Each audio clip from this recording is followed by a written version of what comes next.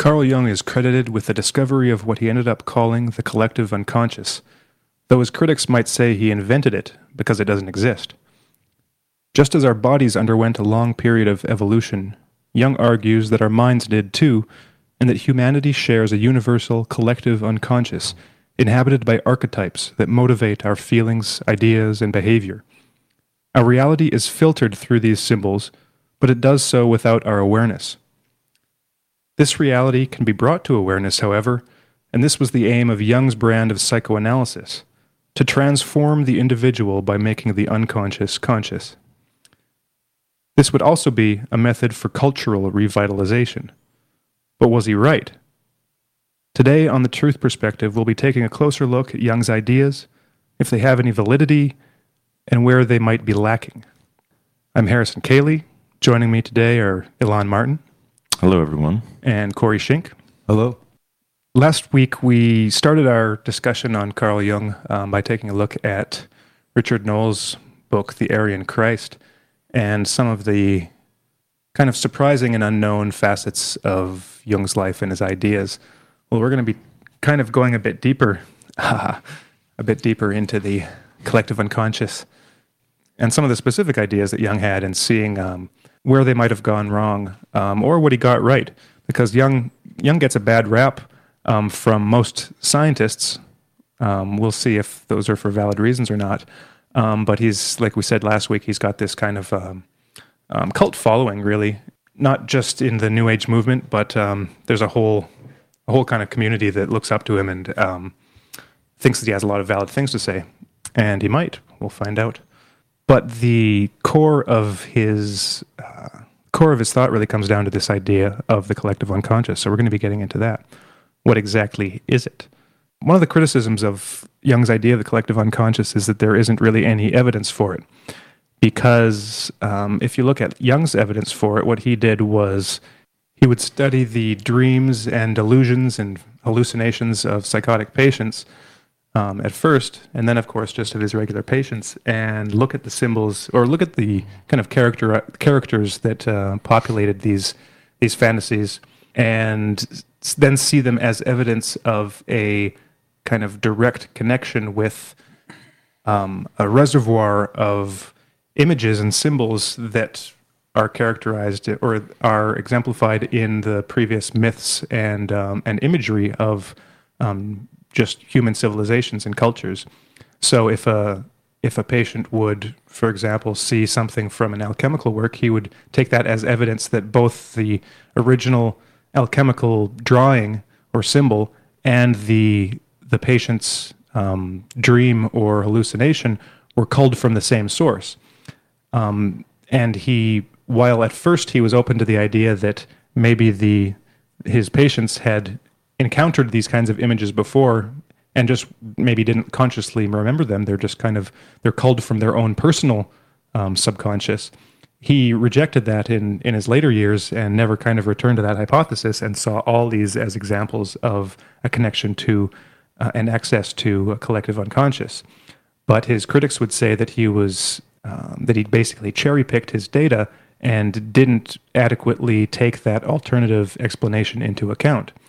And arguably, they're correct in the sense that when you take a look at world mythologies and what the comparative mythologists who study them call like mythemes, like the little aspects of myths, when you break them down into their smallest parts that may or may not be common in different cultures, you find that while there is a wide sharing of certain mythemes or certain images or archetypes, if we want to call them that they're not universal, that some cultures lack what in others are considered to be central figures, and you might have a minority of myths that have a figure that you don't find in other cultures. So there doesn't seem to be any kind of hard scientific evidence that these symbols are shared universally and pop up universally. The sharing that does seem to be found seems more likely to be found through a common origin. So if you go back several thousand years, maybe even tens of thousands of years, you'll have a a storyline with certain characters that then goes through many transformations as these groups migrate and kind of intermix with other cultures to the point where you can have what one scholar recently in the past decade, his name's Witzel, can't remember his first name. He basically looked at all these myths and divided them up, and by looking at the common features, found that there were basically two sets of myths with their own features, basically that you don't see the features of one in the other. They seem to be relatively separate, and that is between the sub-Saharan African mythologies and the Australasian from Australia and Papua New Guinea. Those he groups into one, and the other he calls Laurasia, which is basically all of Europe, Asia, and the Americas.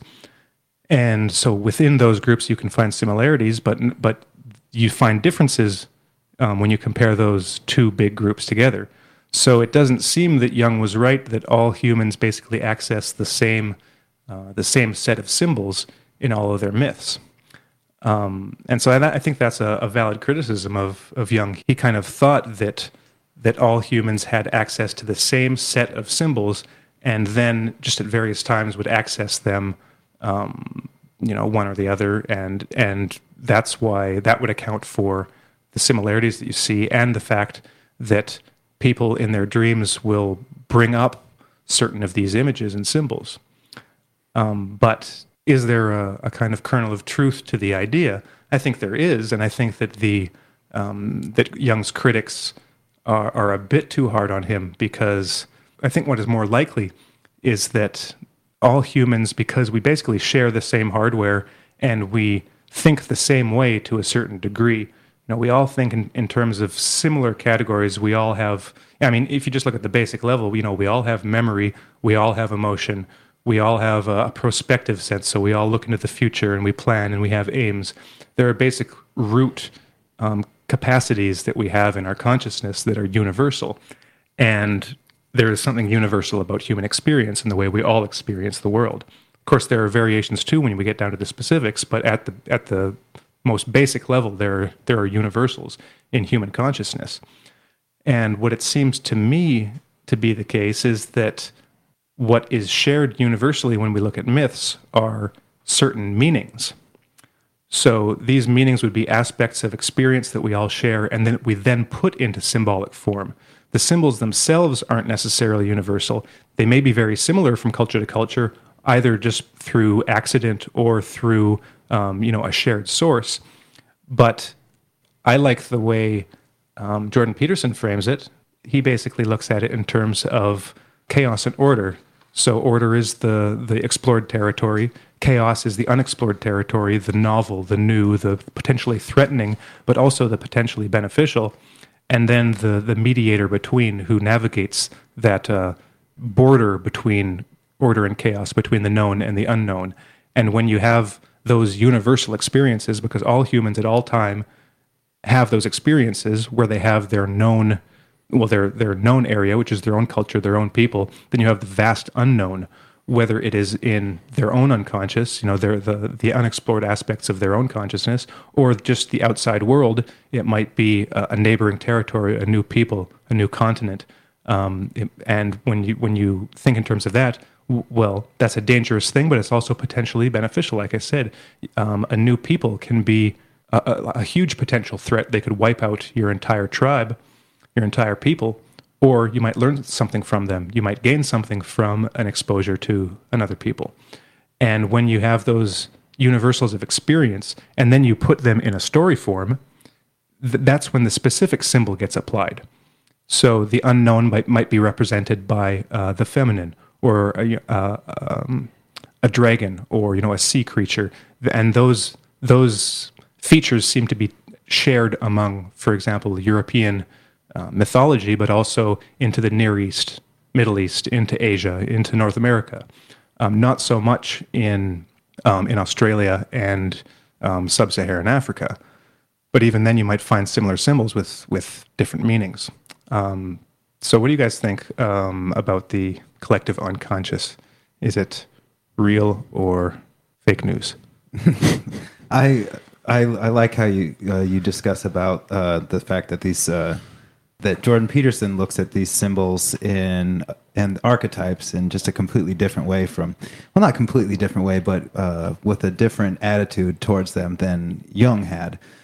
We discussed Jung's attitude last week, but his way of looking at the archetypes was to make them seem much more materialistic, as if they had like these archetypes in the collective unconscious. It was basically like a land populated by beings that could control, or that did control, human consciousness.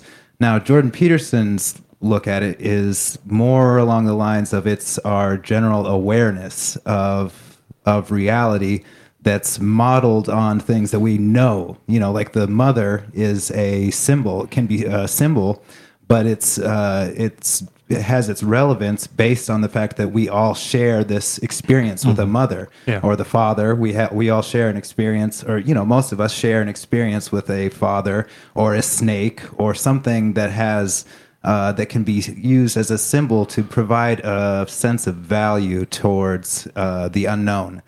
And for Peterson, he looks at the world as a place not of things, or at least in the mythological sense, it's not a place of things, but a place of action, of threat, of ways to have to navigate situations that's very dynamic. And so he breaks down this symbolic world into three principal archetypes. Like you discussed, the unexplored territory, which is the Great Mother, explored territory, which is the Great Father, and then the mediation between the two, which is this Divine Son. And that's his approach towards the archetypes, which I personally am more inclined to, because I'd rather see this unconscious in a sense that it is has as its roots awareness. Not that it has a this controlling factor, in terms of my awareness, but and it's not beings, populating the unconscious, but rather that it's society's general way of coping and understanding the world that kind of evolves over time. I think there's a usefulness, a utility, if we can look at certain archetypes and how pervasive they are, and how often they show up in literature, in stories, in film. You can see in the text of certain films and books that there are these archetypes that are just there, whether the author or the artist intended it for it to be there or not. In fact, a good argument could be made that even if the author or creator is not conscious of bringing these archetypes into the story, into the narrative, it's an even better argument for the fact that they exist. By the same token, my question about the archetypes and their validity, and I guess it's kind of a broad question, is how do we know? How do we know that they exist to some degree on an objective level, separate from us just imagining so, because we like them, because we're attracted to them? Well, first, on the subject of artists, for instance, who are putting them into films, I think this comes back to Corey's description of how Peterson describes archetypes, in the sense that we all have an experience of a mother. At some level, there's an experience of that. I mean, every infant, every child was in their mother's womb, for instance. There is a universal aspect to human experience in that sense. There are these abstract generalizations to mother, father, child, and the relationships between them. And like Corey mentioned, snake. Now, so the way I think about those, the terms in which I think about those are somewhat evolutionary, and it's been like that for millions of years before we even became Homo sapiens sapiens.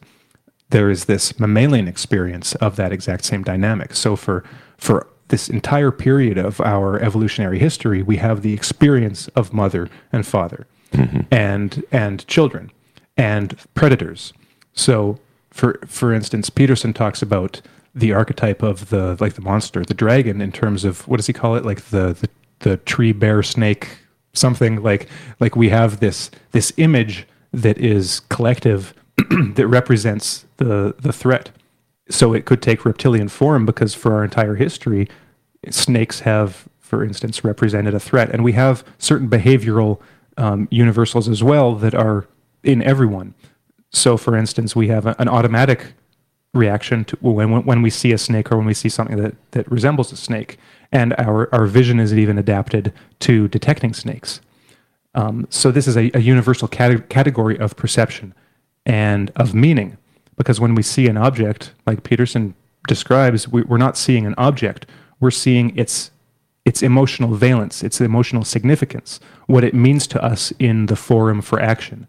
So what it means, what the implications it has for our behavior in just in the world and in the way we interact with the world. So when we're seeing a snake, we're not seeing a snake-shaped object with a certain color. We're seeing a threat to our existence. And so when we think in terms of those categories, that's where I agree with you, Corey, about the usefulness of seeing archetypes in those terms, in terms of these human universals, basically universals of meaning. So when we take a look at Jung, it seems like Jung took them to a degree of specificity that the evidence didn't call for, I don't think. So when you have like a specific god, like we talked about last week, like the Leontocephalus, the lion-headed god of the cult of Mithra, Ion, that's a very specific representation of a being, of a god. He's got a lion head, he's a man, he's got a snake wrapped around his body, and there are several other very specific features about this god that don't seem to be human universals. So, universally have humans for millions of years encountered, this lion-headed god with a snake wrapped around his body? It's obviously like a symbolic representation of some sort, or an imaginative creation of some sort. So I don't think the evidence calls for that level of specificity in how he described archetypes, or just, maybe not, because I think he did describe archetypes that are very general in nature, like the Great Mother, but he didn't limit himself to those very general, universal, amorphous symbols. Because if you just take the Great Mother, that's not very specific. You can have all sorts of representations of a Great Mother, and any two examples might not look alike. The only thing they have in common might be that they're mothers. But if you look at representations of goddesses, for instance, in various different cultures, they can look vastly different. So there seems to be a generality to what might be construed as these universal symbols that influence our consciousness, but that the level of specificity is where Jung kind of went off the rails. Mm-hmm. Now, but if we come back to the question of the potential reality of like actual beings like this, because Jung seemed to, on some level, believe that he was that humanity was interacting with some beings that seemed to have like a degree of autonomy that it would put a lot of people off, because it's basically going back to a kind of spiritualism and a kind of religion where these beings are seen as actual entities that have control over our lives. And for a lot of people in the modern age, that means a reversion to basically out of date, religious, almost barbarian levels of thinking. Like no one would publicly admit to holding such beliefs, and because they'd be afraid of being laughed out of the room and being perceived as some kind of primitive for believing in such a thing. We can ask, well, why do people think that's impossible? Why has that possibility been taken off the table? Well, and that comes down to our acceptance of scientific materialism, because there are several reasons why people reject, first of all, the existence of potentially, actual gods or archetypes. And those reasons are the same reasons why people will even reject a watered down version of Jung's idea of these collective images of the collective unconscious. And that is, well, okay, so here's this collective unconscious. There are images and symbols in this collective unconscious. Well, how does that exist? How do we all have access to them? Are all of those images somehow in our biology? Like, where in our bodies are there? Where in our brains are they? How do we access them? How do they have any influence on us? It's both a pagan and a religious idea that there can be this other realm, well, and a Platonic idea that there can be this somehow non-material realm that influences our biology, our action, our being in some way. And that is verboten in scientific materialism because, first of all, there cannot be a non-material place where these forms and symbols can exist. We can't all access them because the only way we perceive anything is through our physical senses, and they can't possibly influence us in any meaningful way. Because how can something that, first of all, doesn't exist, but if it did exist was non-material, how can that influence us? Because causation is only physical causation. So there's no possible hole in the worldview through which the archetypes of the collective unconscious can have any meaning within that worldview. And of course, I think that worldview is nonsense, but that doesn't necessarily mean I, agree with Jung's take on the whole situation. Mm-hmm. Well, I'm just reminded of the book Women Who Run with Wolves, and how the stories and the archetypes that she evokes in those stories, which are quite old, suggest that there's a kind of, insofar as archetypes are valid, there is this kind of bidirectional relationship that we have with the archetypes, again, insofar as they exist. And that is that, in one sense, we can only make use of or become aware of these archetypes if we've read the stories about them, if we see them in context. Mm-hmm. So we become aware of them. They are made known to us. Mm-hmm. And it's through that process that we benefit, possibly, from learning of their existence, of how they function, of what they mean, at least in the context of the stories. Now, I guess the other question is, for Jung, these archetypes, to some degree, were these spontaneously existing structures or ideas that he had direct experience of them to some degree. Mm-hmm. And I guess, and that would be both inside and outside of his study of mythology and anthropology and the myths of his time. So, do we want to parse that out a little bit? Well, just to flesh out one of the ideas that you mentioned about how these archetypes and these images have to be made conscious, they have to be brought into awareness. Like the basic idea, or one of the basic ideas in this Jungian psychoanalysis, is that the archetypes will have an influence on you without your awareness and without your control, mm-hmm. if you're not aware of them. But once you bring that unconscious into consciousness, then you can basically potentially escape the grasp of that archetype. It will no longer control you, and when you are individuated, you'll be kind of like a complete human being. So, like, individuation was Jung's idea of the fully developed, like, whole self, whole human being. And until that point, you are controlled by the archetypes. Then again, he had his experience of his, ritual encounter with that being. So there's some strange things going on there, but that's the basic idea. And I think there's some utility in that too. I mean, just like with Freud, the good points that Jung has made have just become common knowledge to the point where now they seem just self-evident. But really, that was a big insight on Jung's part, I think, that just the basic idea that the unconscious, your unconscious tendencies or whatever will influence you if you're not aware of them. And when you become aware of them, then you can gain more control over yourself. And you find that just in mundane examples and experiences of everyday life, where the things you don't know tend to make you make decisions that lead you in the wrong direction. The more you know about yourself, the more you analyze your own relationships and your own kind of the attitudes that you have, the thoughts and feelings you have that you push below the realm of consciousness that you're not willing to confront.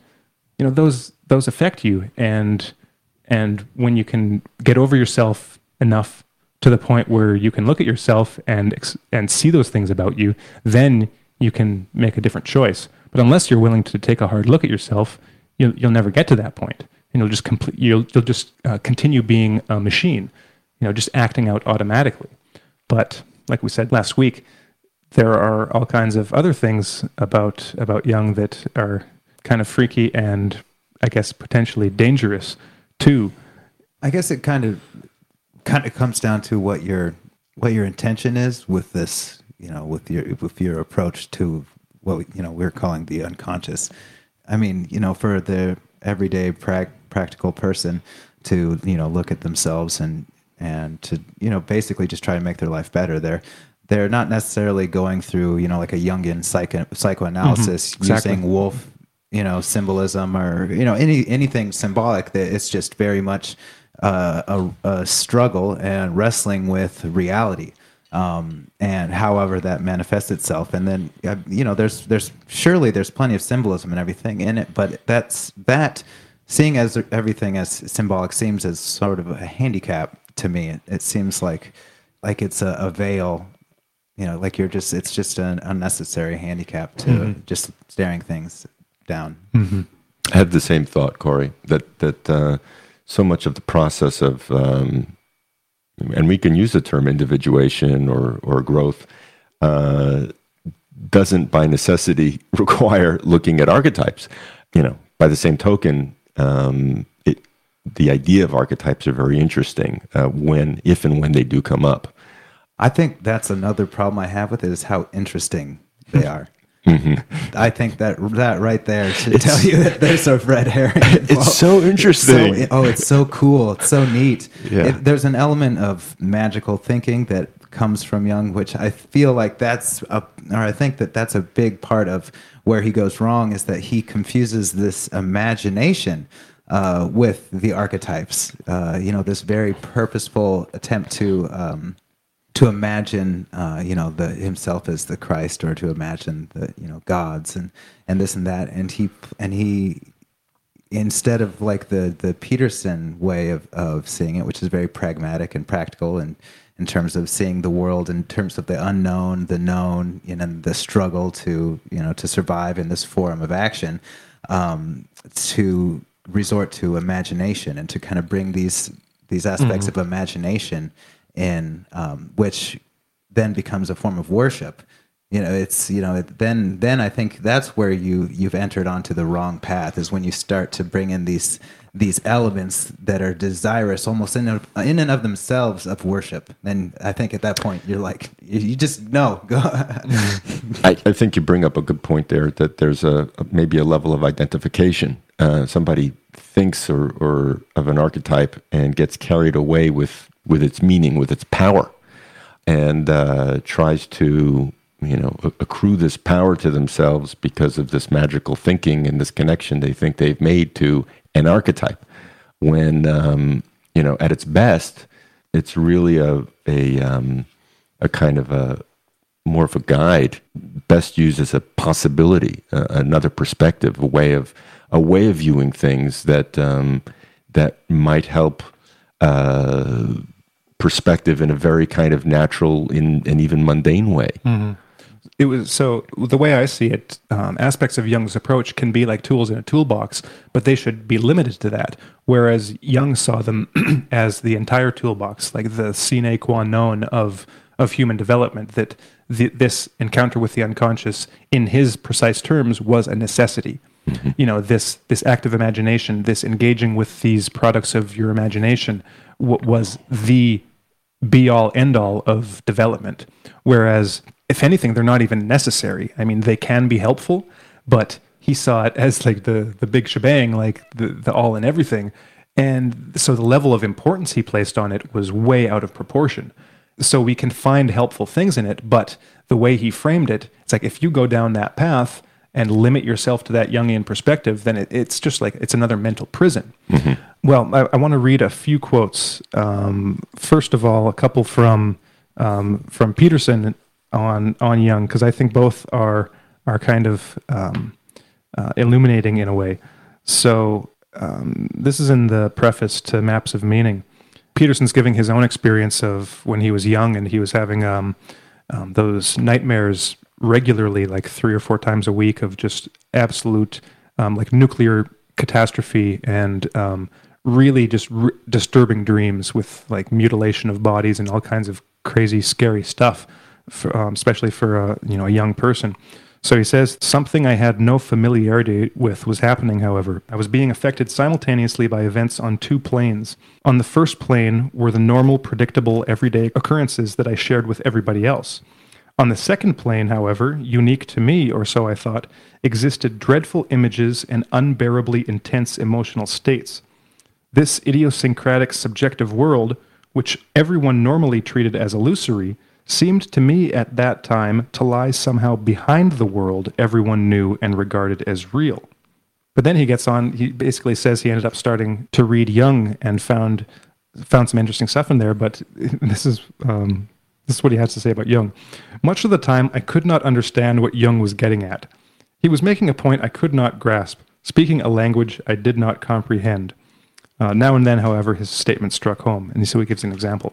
I think that's a perfect encapsulation of Jung, that he's so arcane and obscure, and you can read pages and pages of him and have no idea what he's talking about. Then every once in a while, you see something that's like, wow, yeah, that really makes sense. And so it's up in the air whether all those previous pages, whether he really had a point or not. That could go either way. But with that in mind, one more quote from Arian Christ, which we talked about last week, to give some perspective on a way of thinking about this, like this second plane of reality, like Peterson was talking about, which can potentially be more primary, more basic than the everyday reality, our consensus reality that we experience when we're just interacting with each other. Basically, something underneath this level of reality. In this part of the book, Noel is describing Jung's fascination with the kind of parapsychology of the time, and the psychical researchers like William Crookes, who was a famous scientist, but who was also really interested in parapsychology, as well as guys like F.W.H. Myers and William James, and this other guy, J.C.F. Zollner. And this guy I hadn't heard of, but Noel quotes from him. And he says that Zollner, for example, in his book Transcendental Physics, hypothesized the existence of a fourth dimension of reality as a place from which four-dimensional beings occasionally entered our experiential world through the filter of the symbolic contents of our memories and mind, an idea that Jung reworked again and again through a lifetime of speculation on parapsychological phenomena. Indeed, we can only conclude that Jung's encounter with his spiritual guru Philemon during the First World War derived from his youthful desire to communicate with the sorts of fourth-dimensional beings that Zollner claimed were likely to exist. So I read this and I was like, wow. Because I don't know if probably most of our listeners will be familiar with the story Flatland, written by Abbott, I think, Edwin Abbott, I think the author's name was, where he basically wrote this kind of fantastical story about these beings that live in Flatland, like a two-dimensional world, and their encounters with a three-dimensional being, and how that would be perceived as kind of these miraculous encounters.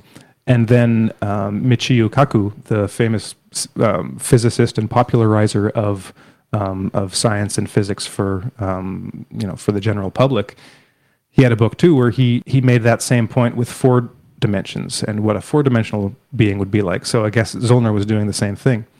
And so just to get an idea of what might be behind some of Jung's motivations was this idea of actual, you could call them like hyperdimensional beings that he would then converse with. And which, like we talked about last week, I mean, it's a kind of a pretty far out idea, but also it makes you question. It's like, okay, if that was what Jung was doing, well, first of all, let's go back to the perspective of Peterson with the known and the unknown, and going back to and basically inhabiting the border between the two. When you encounter the unknown, you're not sure what you're encountering, right? So it could be threatening or potentially beneficial. Jung's attitude, whatever the reality of what was going on, was, okay, well, bring it on. Let's see what happens. He didn't seem to have that necessary fear, which is a protective mechanism, for our own sanity. And to kind of just repeat one of the points we made last week, he kind of just threw himself into this like realm of either his own imagination or potentially something with a level of reality that we don't know about, that is potentially real in some way that we just can't conceptualize, without taking any kind of precautions and just being like, well, if it doesn't kill me, then it's fine. Yeah, he basically she used like an archetypal motif. He basically walked into a den of wolves without any protection, just like, hopefully they don't eat me alive. And then even if they don't, hopefully that I won't contract parasites and come out. Well, in this respect, it reminds me a lot of the New Age movement in and of itself, and quite probably his great influence on the New Age movement.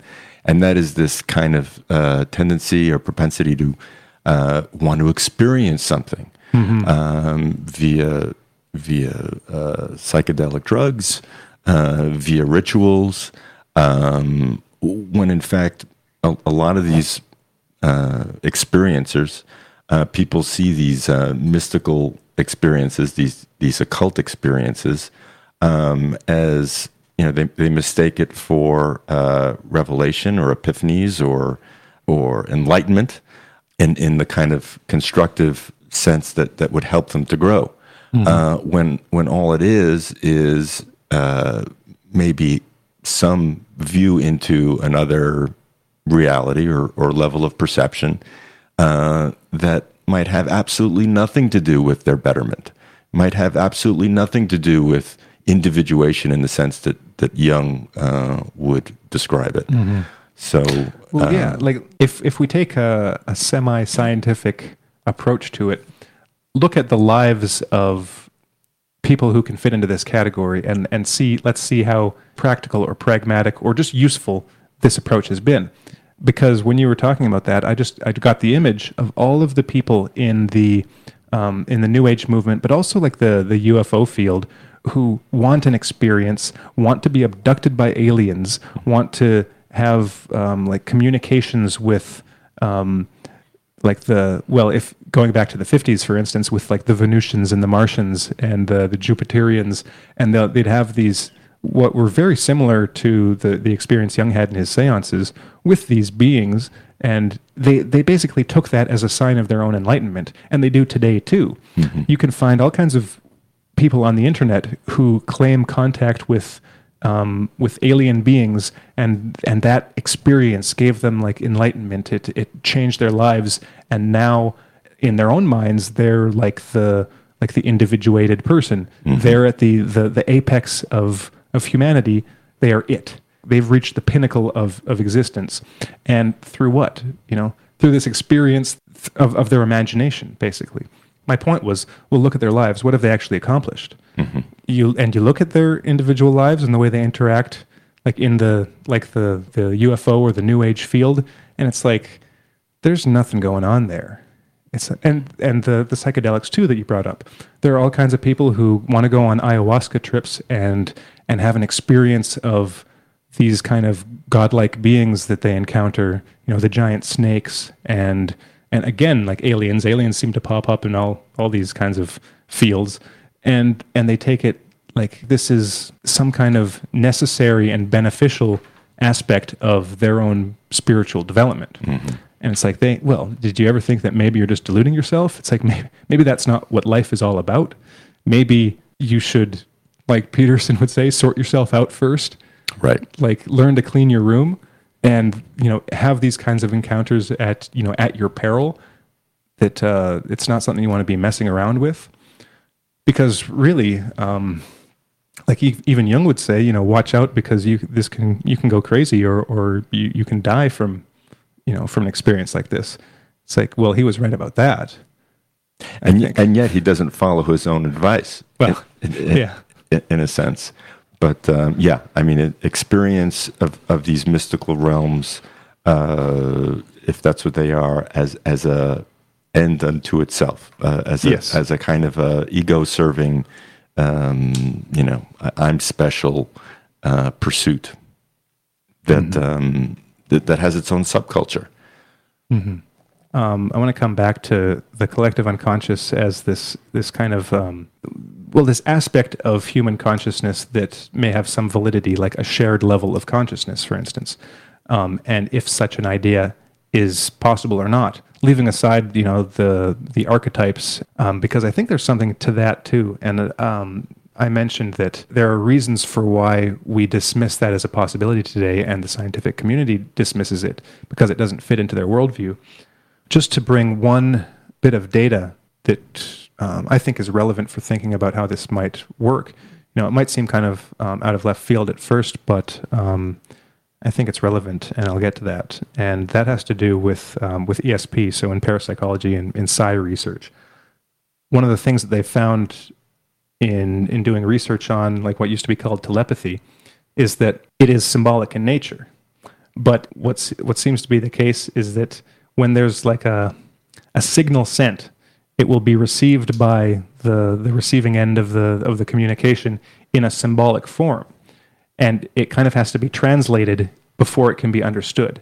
But the thing about that is that it's not the symbol being sent. Well, in some cases it is. But if it's like if you're trying to get across an idea, for instance, it's not like you're sending the precise symbol. It's like what you receive is the symbol, and then that has to be decoded to figure out what was going on. So there are some funny examples of that where it's almost like there's a kind of visual punning going on, where if it's a person's name, you might get an image of something that sounds like that name, or a word that kind of sounds like that word, but it's shown in visual form. Like, it's very strange the way these phenomena actually take place. Again, it's not like the images themselves.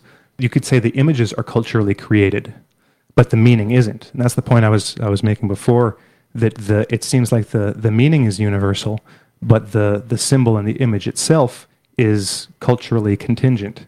Jung argued the opposite, that the image itself is universal and then transmitted. But what seems to be the case is that we have these culturally experienced symbols of our experience, and that can just be like the climate that you live in, the kinds of clothes that we wear, the shape of our tools, the shape of our houses, the colors that we use in combinations, the particular form that our art takes. And you can notice this especially, like if you look at the Maya, for example, the Mayans had a very particular style of artwork. And you compare that to like Renaissance Italy or something, it's like completely different. You can notice it just, in a split second that they're different styles, different forms. So if there's such a thing as a collective unconscious and there's an experience of these kind of universal meanings, they will take a culturally specific form. They'll adopt those clothes to basically to clothe the image in a form that is culturally known and acceptable. I don't think it's possible for something completely novel to come out of the imagination. It's like something so foreign, so outside of your experience that you have, because if it was so far out of your experience, you'd have no frame of reference in order to even recognize what you're looking at. Mm-hmm. You might not even see it because it's just so far out of your experience. So there's always it's this back and forth, this conflict or this encounter between the known and the unknown, where you have all of the shapes and images of your experience from not only your life, but your whole entire culture's life that's collectively shared. And then you have novelty. And that's what we see in art, for instance. What is art but a new combination of shapes using the existing raw material that we all have in our experience? So this is the way we're able to get very specific forms like the lion-headed god, where we have the experience of the snake, we have the experience of the lion and the man, and all the individual aspects that make up this symbol.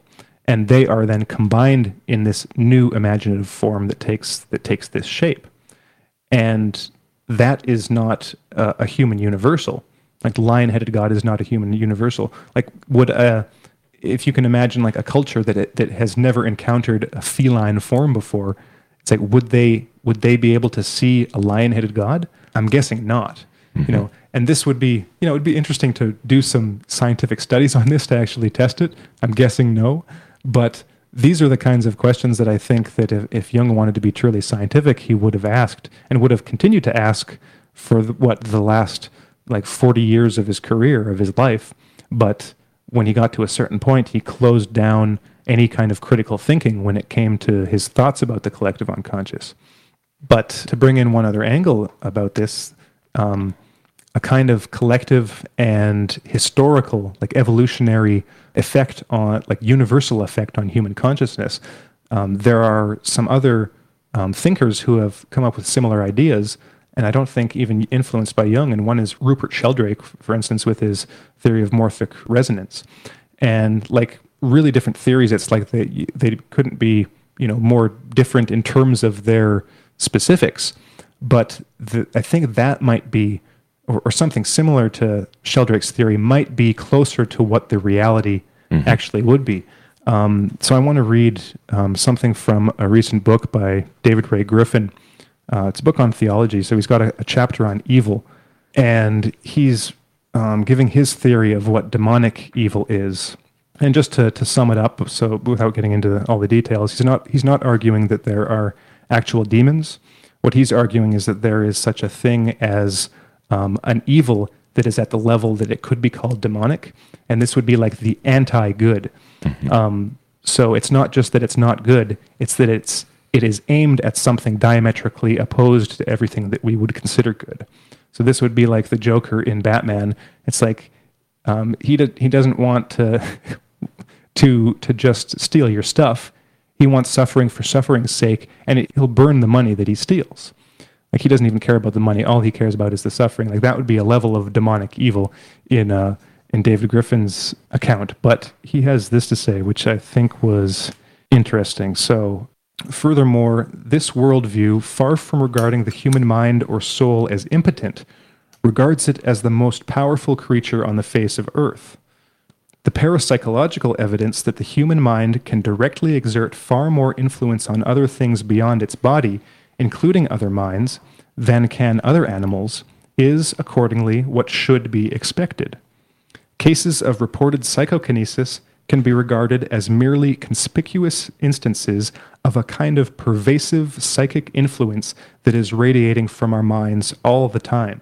From this perspective, we can suppose that we are influencing each other directly, soul to soul, all the time. And we can suppose that through the enormously complex web of psychic influence that results, we are born into a kind of quasi-soul, which shapes our souls for good or for ill, and to which we in turn contribute, thereby adding our influence, for good or for ill, to the psychic ether that will shape our souls.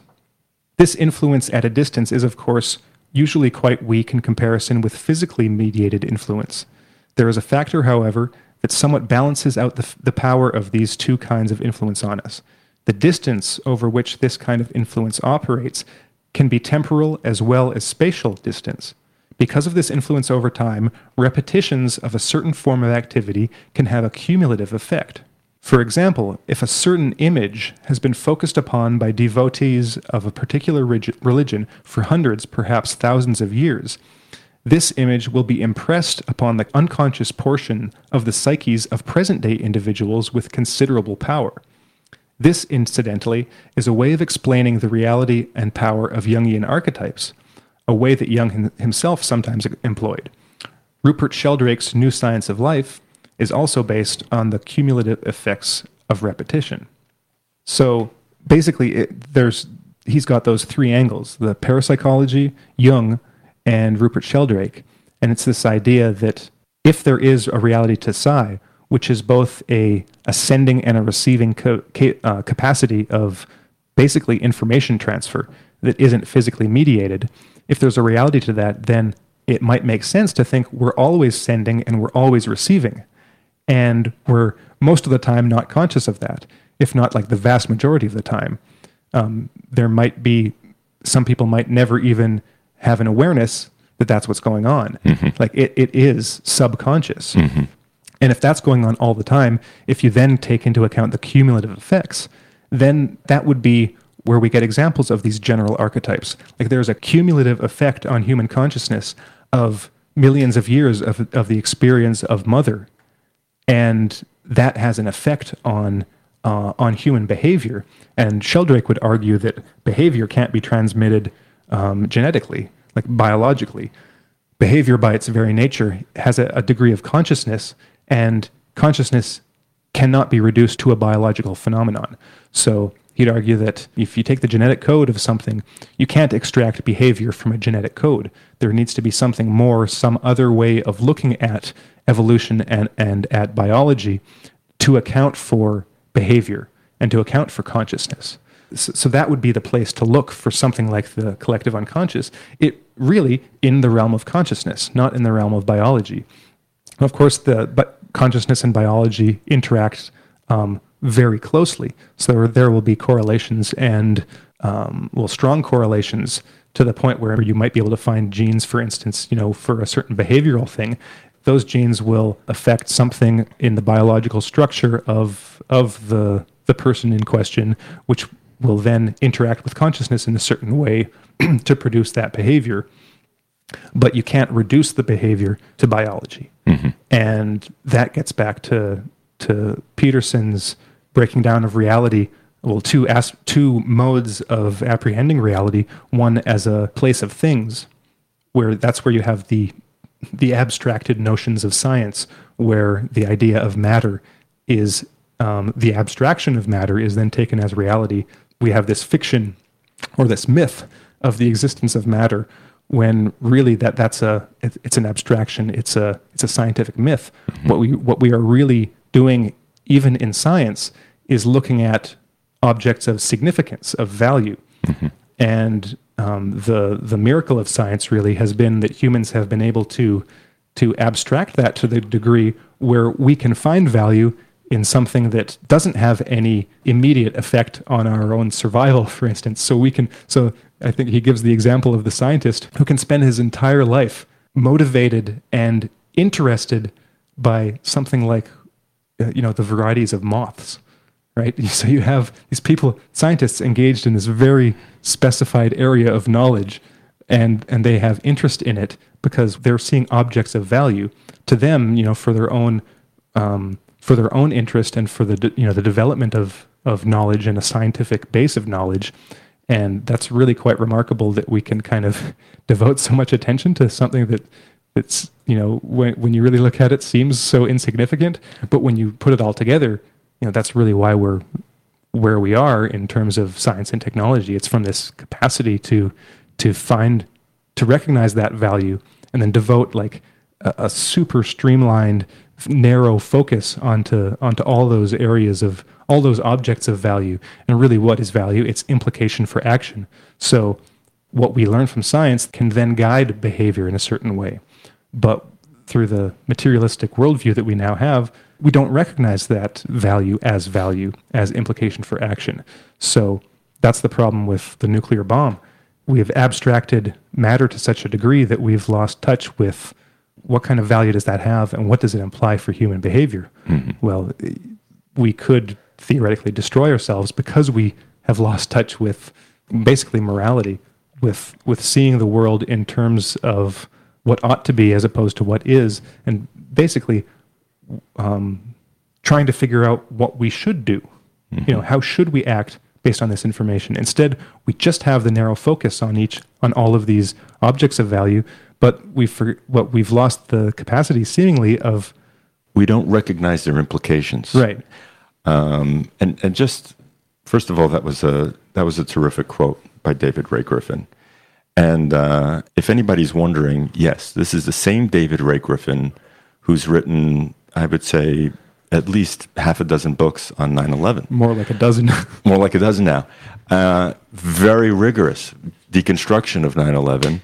I would say there are very few, if no, people who are as prolific as Griffin in putting out information and real rigorous examination of what happened that day.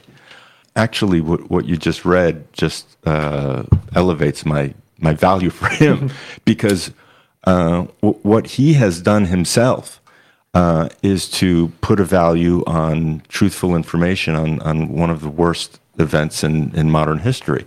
He's kind of affirmed his own idea that information has substance, that the repetition of putting out this information, its value in continuing to write these books, and basically laying out what is true, or far more true than what we've been told, is his kind of embodying of his ideas that you've just read. Yeah. So just an interesting aside, that David Ray Griffin is not only putting out this information and hoping that it reaches people through whatever kind of non-material, any means possible, but he even discusses it at a distance in the way that the information works. So very interesting to me. Yeah. Well, I'd say I don't always agree with some of his views, but I will say about him that he has integrity. Like, he lives out his ideals, his values. He isn't a hypocrite when it comes to that.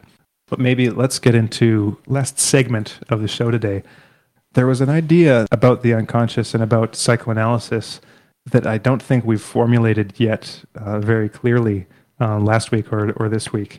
All the parts are there, so it should make sense given the background of everything we talked about. But for Jung, when repressions were removed, that would unleash like archaic hidden energies. And he saw mental illness the same way. So mental illness eroded, what he thought of as the Christian defense mechanisms. And this revealed the underlying kind of pagan archetypes. And so there's this idea that kind of underneath the surface, when you tear away the kind of repressive aspects of society and culture, then you get this kind of archaic energies, what the classicist Walter Burkert called savage energies. And so these would be like all those animal parts of ourselves, animal aspects and tendencies of ourselves that we don't necessarily admit that we have and that are covered over by civilization. And civilization kind of acts as a way of keeping those tendencies in check. Because if you look at the animal world, without those things in check, we can, of course, see a rudimentary morality or ethic in animals, even like their aspects of fairness and sharing.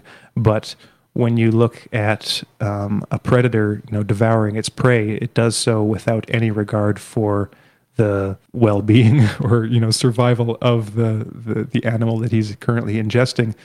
And you think about it really like again, evolutionarily, if we take those ideas of behavioral history and the cumulative effect of consciousness and behavior, all that stuff is still with us. We still have animal bodies, and within those animal bodies are animal instincts and urges and just overall behavioral tendencies. And civilization does act on those tendencies. And one guy that really got into this, I think, in a way that, in a much better way than Jung did, was Dabrowski in his theory of positive disintegration. And so I went through my Dabrowski books just to see what he thought of Jung. And so there's a section in his book, Psychoneurosis is Not an Illness, where he talks about his thoughts on Jung's conception of mental illness, or as he called it, psychoneurosis and development. So Dabrowski points out that Jung attributes inner disharmony to some deviation in human development from primitive to cultured. And some instincts like hunger, for example, get weakened, while others get strengthened, like sexuality. So, of course, because we live in this cultured environment, we don't, the majority of us, at least in our society, don't have to worry about food. And so that isn't as much of a drive on our behavior as it used to be. And so for Jung, that drive being mitigated to some degree is balanced out by an increase in the sex drive, for instance. But for Dabrowski, inner conflicts are actually appropriate and even accelerated forms of human development. They're fundamental. But for both Jung and Dabrowski, they viewed neuroses as signs of an attempt at inner synthesis. So there is a conflict going on, and the fact that there's an inner conflict, an inner struggle, is just a sign that conflict hasn't been resolved yet. And Jung found the source of conflict in the collective unconscious, like we've been saying. Now, his criticism of Jung was that the theory of archetypes and the collective unconscious are full of hypothetical assumptions, vagueness, and do not appear to be of much practical significance. He said that the approach doesn't distinguish between different levels of mental functions. leaving Jung without a basis to clearly delineate the developmental path of man in relation to all basic functions, intellectual, emotional, and instinctive. He also wrote, "The structure of the collective unconscious and the individual subconscious have to be transcended if one is to move on the way to consciousness and superconsciousness.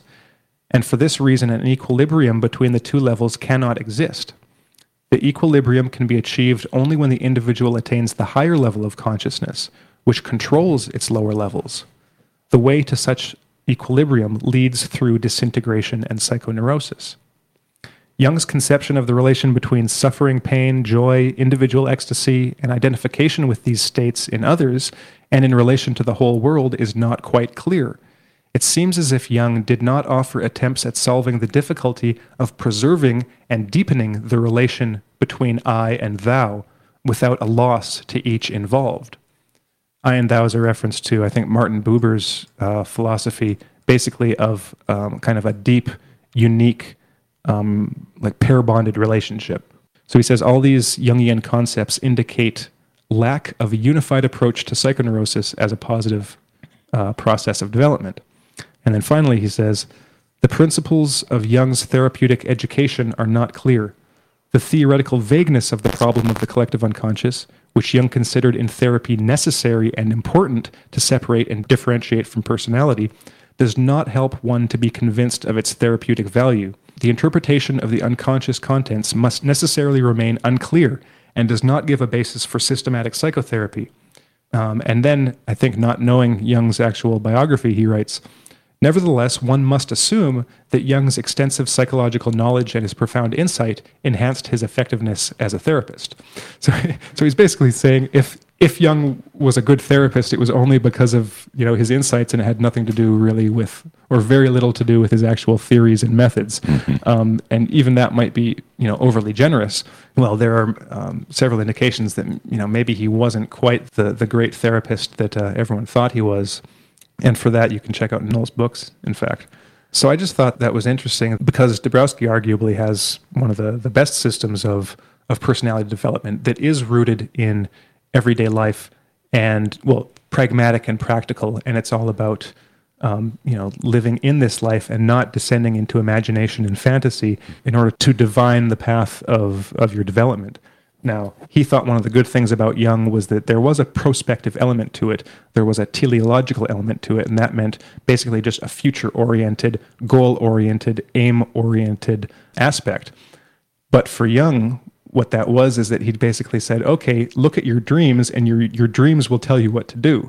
And so you'd follow your dreams and just take the path indicated by your dreams. Again, without the awareness that maybe there are aspects of yourself or your unconscious that want to lead you down the wrong path. It's like you can't always trust your imagination or your unconscious to guide you on the right path. And this was actually a criticism that someone, I can't remember, it was in Noel's book, but one of Jung's critics at the time might have been a Freudian or just someone of his acquaintance. No, it was an article that was written that was critical of Jung's theory. And the argument was basically that Jungian analysis reduced people's free will because they basically put their free will into the hands of the automatic part of themselves that was expressed, for example, in dreams. So it was basically like a method of divination. Like imagine a person who will only make a decision after consulting some divinatory method, right? So they might have to roll dice first or, conduct the I Ching or whatever. And those are the only decisions they make. They don't make any decisions or any significant decisions without consulting this. As opposed to, I don't think that there's necessarily anything wrong with divinatory methods, but I think you should probably use them as a check on your own decisions, right? You can't hand your will over to some external source and then you live your life that way. It's like going to a psychic and putting all of your faith on what the psychic says. Mm-hmm. And like what you were saying a little earlier, Corey, about the sense of magical thinking involved in putting all one's faith and thinking and action into kind of this nebulous information that you're given by sources that can be completely false. As an example of what Dabrowski was talking about, because one of the criticisms he had was that Jung didn't focus enough attention on the different levels of mental functions, because in the bit that I just read out, Jung, for instance, he saw the conflict between drives, so between hunger and sexuality, for instance, but within each of those drives there's like a level of, or a hierarchy of values. There's a multi-level system. There's a lower level of the hunger instinct and a higher level. There's a lower level of the sex instinct and higher levels. There's division within each kind of function of the human individuality, whereas for Jung, he seemed to see them as just one thing, right? You had the sex instinct and the hunger instinct. Whereas for Dabrowski, he saw levels within each of these. So, for instance, like with the sexuality, he divided sexual behavior into 5 levels. Like he divided everything into 5 levels. And at the lowest level, for instance, he saw sexual behavior as marked by a lack of sensitivity and consideration for the needs of the partner. Sexual needs are imposed on the other without a feeling of personal relatedness. The other is an object of sexual gratification. In consequence, a human relationship of love cannot be formed. Equally, there is no parental responsibility. At this level, there's you can see a lack of consideration for the age, state of health, emotional condition of the partner, little inhibition in the use of force, little inhibition in sexual expression in the presence of others. Sexual behavior is understood primarily in terms of its physiology, and there's the absence of retrospection and prospection in sexual life. Basically, no analysis of your past and future attitudes and behaviors. Mm-hmm. It's just pure biology. It's pure animal behavior. And he even gives the example of rapists and psychopathic rapists who will then murder their victims. But at higher levels, you see different phenomena. So like at level 2, he'd say that sexual tension builds up easily, often with some inclination towards perversion, but not without the consent of the partner. So there's some consideration for the partner, but still something else going on there. There's a certain sensitivity and responsibility for the partner and the family, but because it is generally weak and unsteady, it cannot be relied upon. So there you've got some, father or mother who expresses some parental responsibility and concern for the partner, but it's ambivalent. It can be there one minute and gone the next. And so overall, sexual behavior is governed by diverse tendencies. Occasionally they cooperate, but more often there is manifest need for a variety of sexual experiences, which may be unexpected and inharmonious. Stability and exclusivity of emotional bonds is not understood and is not sought. Instead, there is the facility for turnover of the objects of love. Now, as the levels go up, you see more of a need for exclusivity. He writes that exclusive attachments lead to strong sexual inhibition, even impotence when the partner leaves or dies. At level 3, you can find people that are surprised or embarrassed by the strength of the biological level of sexual impulses because they arise easily and unselectively.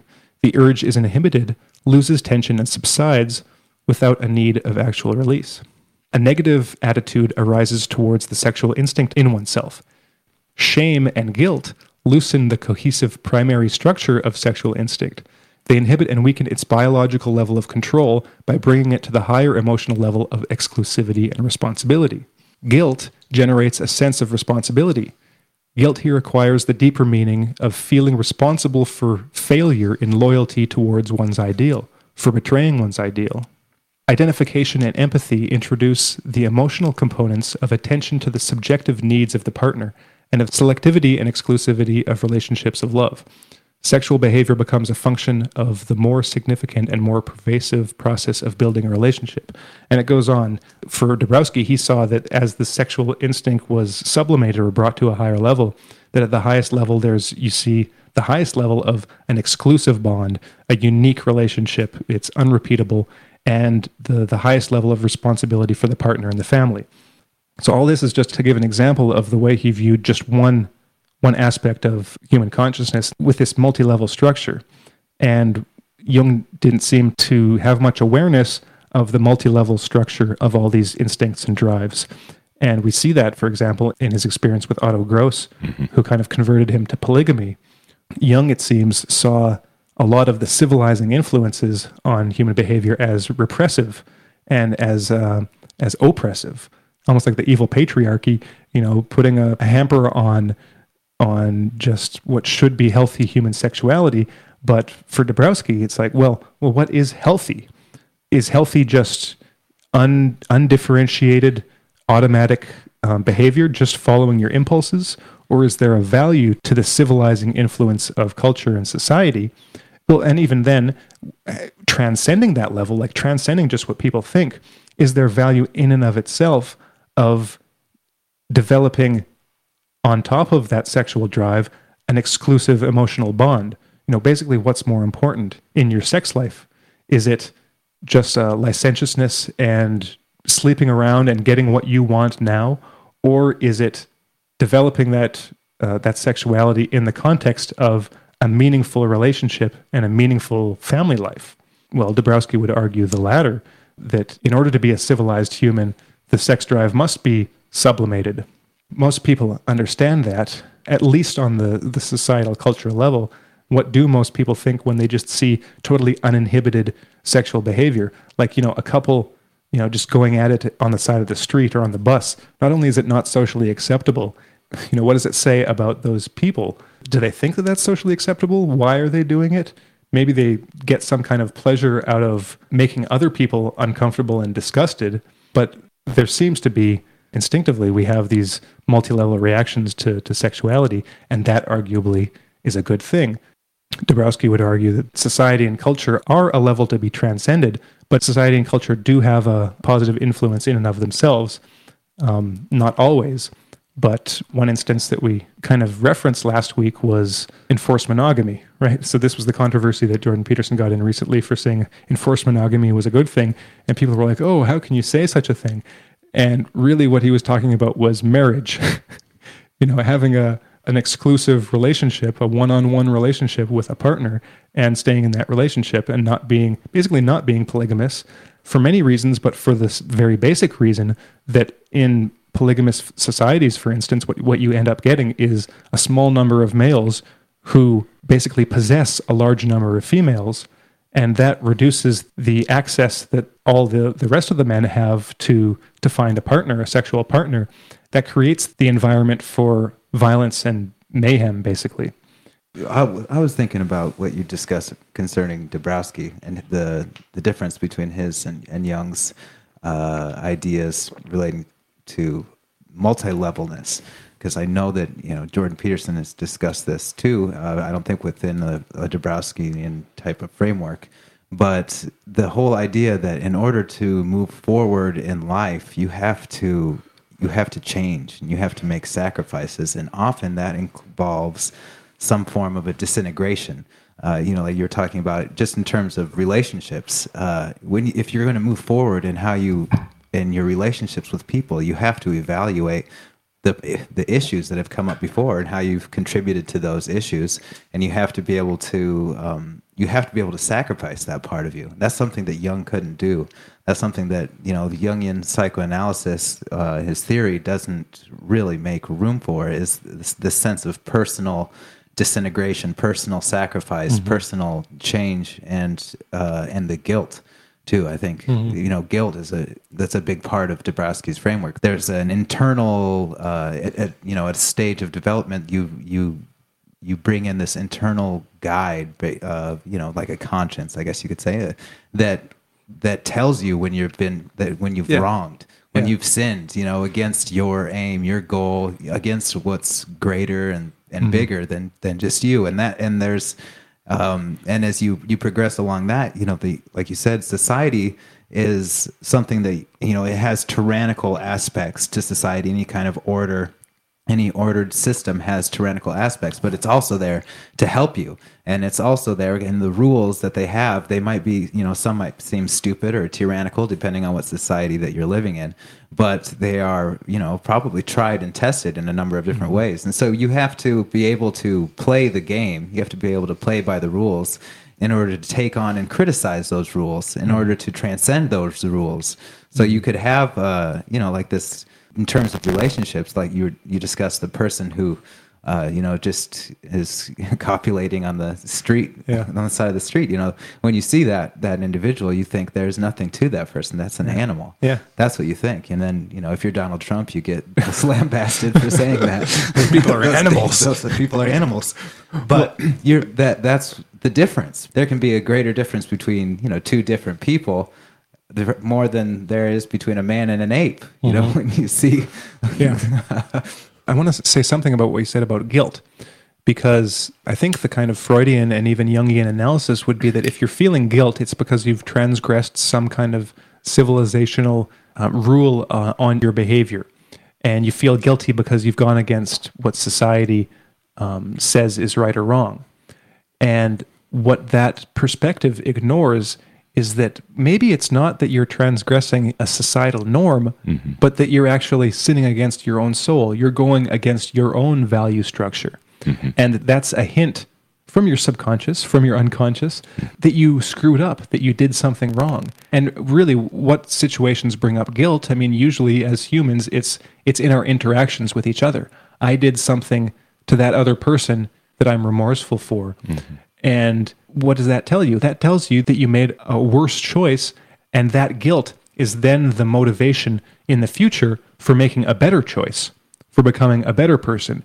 Guilt is actually the force that does that. So for all those people that think that guilt is this bad emotion that you should never feel, and that if only we could just get rid of the societal strictures on our behavior so we never felt guilt, things would be great. Well, those people are on the road to a personal hell. Because they will never become anything more than they actually are. Because you can only do that if you're dissatisfied with the way you are. And I think that's why Peterson has been so successful, and his message is resonating with so many people, because he tells people, he says, you're not perfect. You're anything but perfect. You're a horribly flawed individual. You are not who you could be. You could be so much more than that. You have to realize that first. And he'll say, and everyone knows that. And I think that's one of the reasons he's so effective. He'll be able to convince someone just by his own charisma that they are not what they could be, that they are actually a pretty reprehensible person, but that they could be better, and here's what you can do to actually be better. Well, when he says those things, you get the sense that this is a conversation he has had with himself. Yeah. So he's not saying anything from a pulpit, from a high horse. He's saying it as someone who's experienced these realizations, who has grown as a result of natural guilt, of guilt that, as Corey said, are a reflection of conscience more than anything else. But just to make a quick distinction here, there are various kinds of guilt. Some people feel guilty for everything. They're high in neuroticism, and that isn't healthy either.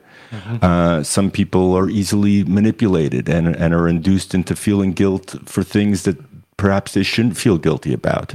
So like everything else we're talking about here, it's important that we work to make distinctions between these things so that we can map our own growth as well as possible. I would just add, so there is an individual, an Anglican person who's very highly involved in the Anglican Church, who wrote a paper called Carl Jung and the Gnostic Reconciliation of Gender Opposites. His name was Ed Hurd. It was written in February of 2009. And he doesn't have very many positive things to say about Jung along a lot of these lines that we just discussed. He thinks that Jung is a big part of postmodern thinking. And like we were saying last week, Corey, a lot of this is very subtle.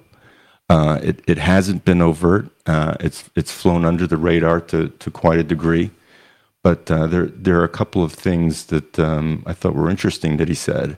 One of them, speaking directly to sexuality, he said, part of the gender bending and gender blending of our postmodern culture is rooted in Jung's androgynous teaching about the so-called anima and animus. In the Jungian Matter of the Heart video series, Dr. Joseph Jane Wheelwright comments, this is built into the heart of Jung's whole psychology, that one should develop one's contrasexual components, as Margaret Mead so quaintly phrases it. Jung prefers to talk about the anima and the animus. All of us who are really committed and involved in the Jungian world are very busy trying to develop our animuses or animas. This androgynous or almost androgynous state of being is the way that one hopes to be before they throw the switch. Dr. Richard Knoll comments about Jung's pansexual practices. Emma Jung did not choose polygamy freely. That's his wife. The situation was presented to her by her husband. At best, she freely chose to adapt to it. In a letter to Freud dated January 30th, 1910, Jung wrote, "The prerequisite for a good marriage, it seems to me, is the license to be unfaithful." So that speaks to Jung's kind of baser instinct towards sexuality and towards the care of his own wife, who maybe she said she freely chose to adapt to his proclivities, but you have to imagine that she was pretty unhappy about that. A couple of other things. There's a lot in Jung that suggests a kind of morally relativistic approach to values. And Hurd says, in a comment reminiscent of our postmodern relativistic culture, Jung said of Hindu thought, good or evil are then regarded as, at most, as my good or my evil, as whatever seems to me good or evil. We must be aware, said Jung, of thinking of good and evil as absolute opposites. The criterion of ethical action can no longer consist in the simple view that good has the force of a categorical imperative, while so-called evil can resolutely be shunned.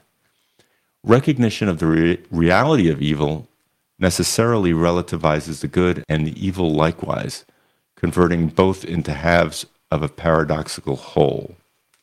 So what Hurd seems to be getting at here, and mentions it further in his analysis, it appears that in some places Jung didn't put a value on aspiring to do good. Yes, I guess there's some utility in acknowledging that evil exists, and it has a place in the world as good does, but he didn't, there was very little about, that I could see, that affirmed in the sense that Dabrowski would. What is good? What is good for the individual? What is good for the other that the individual is in relationship with? So that's kind of troubling. Mm-hmm. One or two last things that's mentioned in this article. He said, you may be asking yourself, how much influence does Jungianism actually have on the church and postmodern culture? The answer is that there is an enormous and sometimes subtle influence. Jung's direct and indirect impact on mainstream Christianity, and thus on Western culture, says Dr. Satinover, has been incalculable. It is no exaggeration to say that the theological positions of most mainstream denominations in their approach to pastoral care, as well as in their doctrines and liturgy, have become more or less identical with Jung's psychological symbolic theology. Now, this is very interesting because this is a guy who's very involved in the church and who has seen how he's kind of become the new god or the new shaman for a lot of mainstream Judeo-Christian tradition. So just a very interesting perspective to me to hear someone so involved in the church talk about the pervasive influence that Jung has had in very subtle ways that he has been able to see for himself. Mm-hmm. But like last week, we talked a little bit about the implications of Jungian thought. And we're also just trying to, I think, see what his influences are in some of the developments in Western society. So one of the big developments we've been noticing in the past year or two especially has been gender dysphoria. This kind of malady among many young people who've been gripped or possessed by the idea that they should be the sex that they were not born into. And it's basically exploded. There's been a lot of writing on it, especially from the left, that would defend and even promote this idea in the interest of supporting the people who were confused. But I found it interesting also that there's a Jungian analyst named Lisa Marciano, who wrote in the Journal of Psychological Perspectives, a quarterly journal of Jungian thought, and she takes a very common sense view of all of this. She quotes Jung and saying that there are these psychic epidemics that have to be resolved, and uses as an example this gender dysphoria, but also just brings a lot of common sense to the subject and talks about, yes, you can be supportive of people who are confused, but takes the correct position, I think, which is not to jump into surgery right away. And she gets into it in quite a bit of detail. But I think the larger point that needs to be made here is that there are a lot of Jungians out there, or people who ascribe to being Jungian therapists, who will look into the body of text of Carl Jung and use those most constructive parts of his body of work, and who, just like the Bible or any other text, because of their nature, they have projected their own values onto his body of writing and have used that to be constructive. So I just thought it was interesting in distinction to, all of the other kind of so-called Jungians and people who've ascribed to his ideas who have hurt society, who have hurt individuals in bringing ideas that have been interpreted possibly in the way that he meant them. But there are a lot of people who ascribe to his work or look at his work in the way that a priest would find those most constructive gems about the Bible. Mm-hmm. You have Christians who believe in end times and in the most kind of narrow-minded, dogmatic way will interpret passages in the Bible to justify their own bigotry and hatred. And then you have a whole other set of Christians who will read the same text and extract those points that are constructive and Christian in the highest sense of the term. So just an interesting point that there are a lot of people out there who may consider themselves Jungian, who don't fall into the trap of interpreting things in the most kind of narrow and unhelpful ways. Mm-hmm. All right. I think we're going to end it there. So thank you, everyone, for tuning in. If you want to check out some of the works that we have been talking about, they have been, again, Richard Knowles' books, The Aryan Christ and the Jung Cult. And I also quoted from the book that I took the David Ray Griffin quote from was Process Theology. That was just published last year or the year before. And, of course, we talked about Maps of Meaning from Jordan B. Peterson. So if you want to check out some of those, they've got a lot of great stuff in them. Thanks again for tuning in. We'll be back next week. So everyone take care and don't get trapped in the collective unconscious. So bye-bye, everyone. Goodbye. Bye. Thanks, guys.